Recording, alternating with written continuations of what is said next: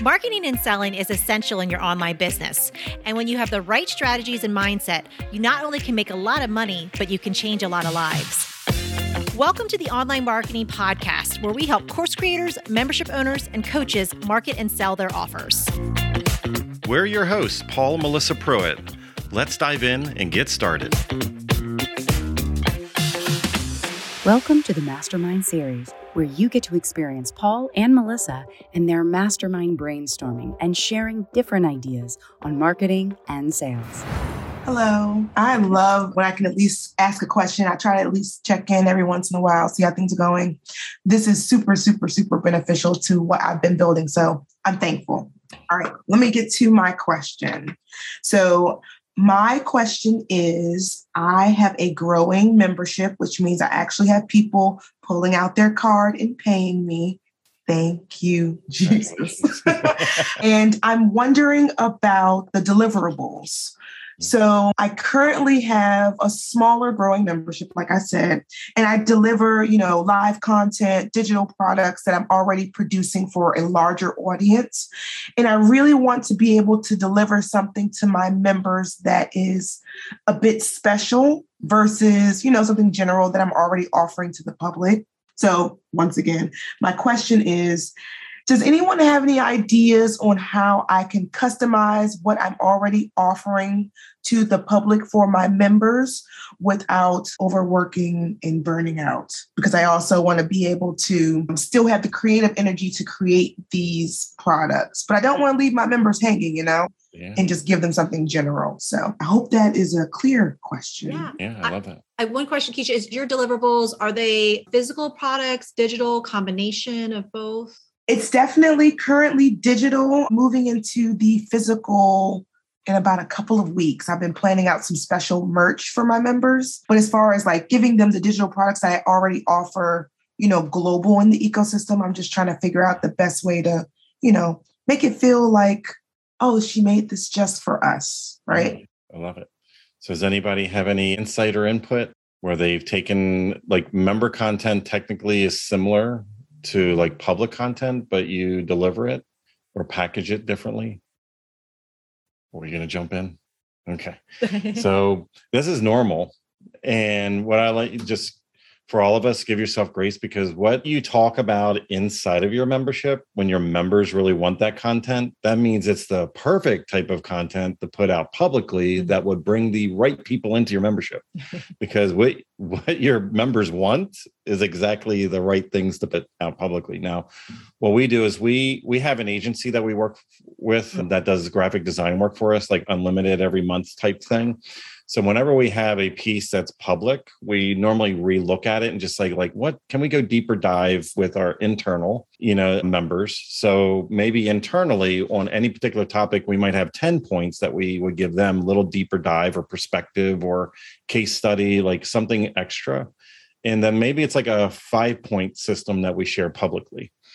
So we look at our ecosystem, and as we go the layers out of our paid program, what happens is we just kind of surmise the content, or we give a little bit higher level of the content as we get more out publicly. So as you get closer to us, you get more of the behind the scenes, what's going on behind Wizard of Oz's curtain type thing. But it's really just repackaging the same content. It's just delivered in a different modality. So you might have a blog publicly, but then you might have a written PDF, maybe an article written for your members, and then you do a video around it and you explain it. So now they got the exact same content, but now they have perspective.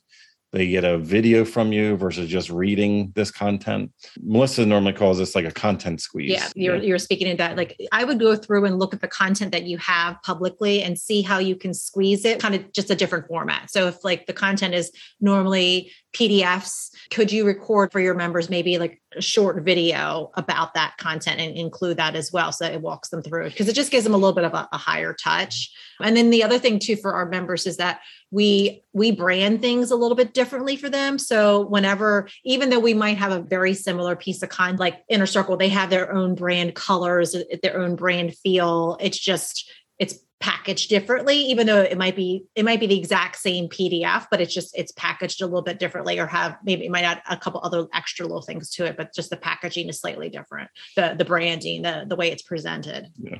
And typically public content is normally a little messy, where you're talking in this topic, for free over here, and then you're over here, and then you're over there. Where inside of your membership and or course offerings are typically more organized. Like, hey, here's step 1, here's step 2, here's step 3. Like, you're showing people how to, like, here's the recipe and how you can bake the cake, and you got to do it in this order. We're out in a public. Like, if you think about it, like, think about these calls, right? So each question is very uniquely different. So when they are transferred into like a podcast, like one week we talk about this, the next week we're way over in another direction and over here. Well, within our memberships, like we show you, like, here's all the steps to do a launch. Like, here's what your pre-launch looks like. And this is what you should do on day 1. This is what you should do on day 30, and be in advance to build up your audience and momentum.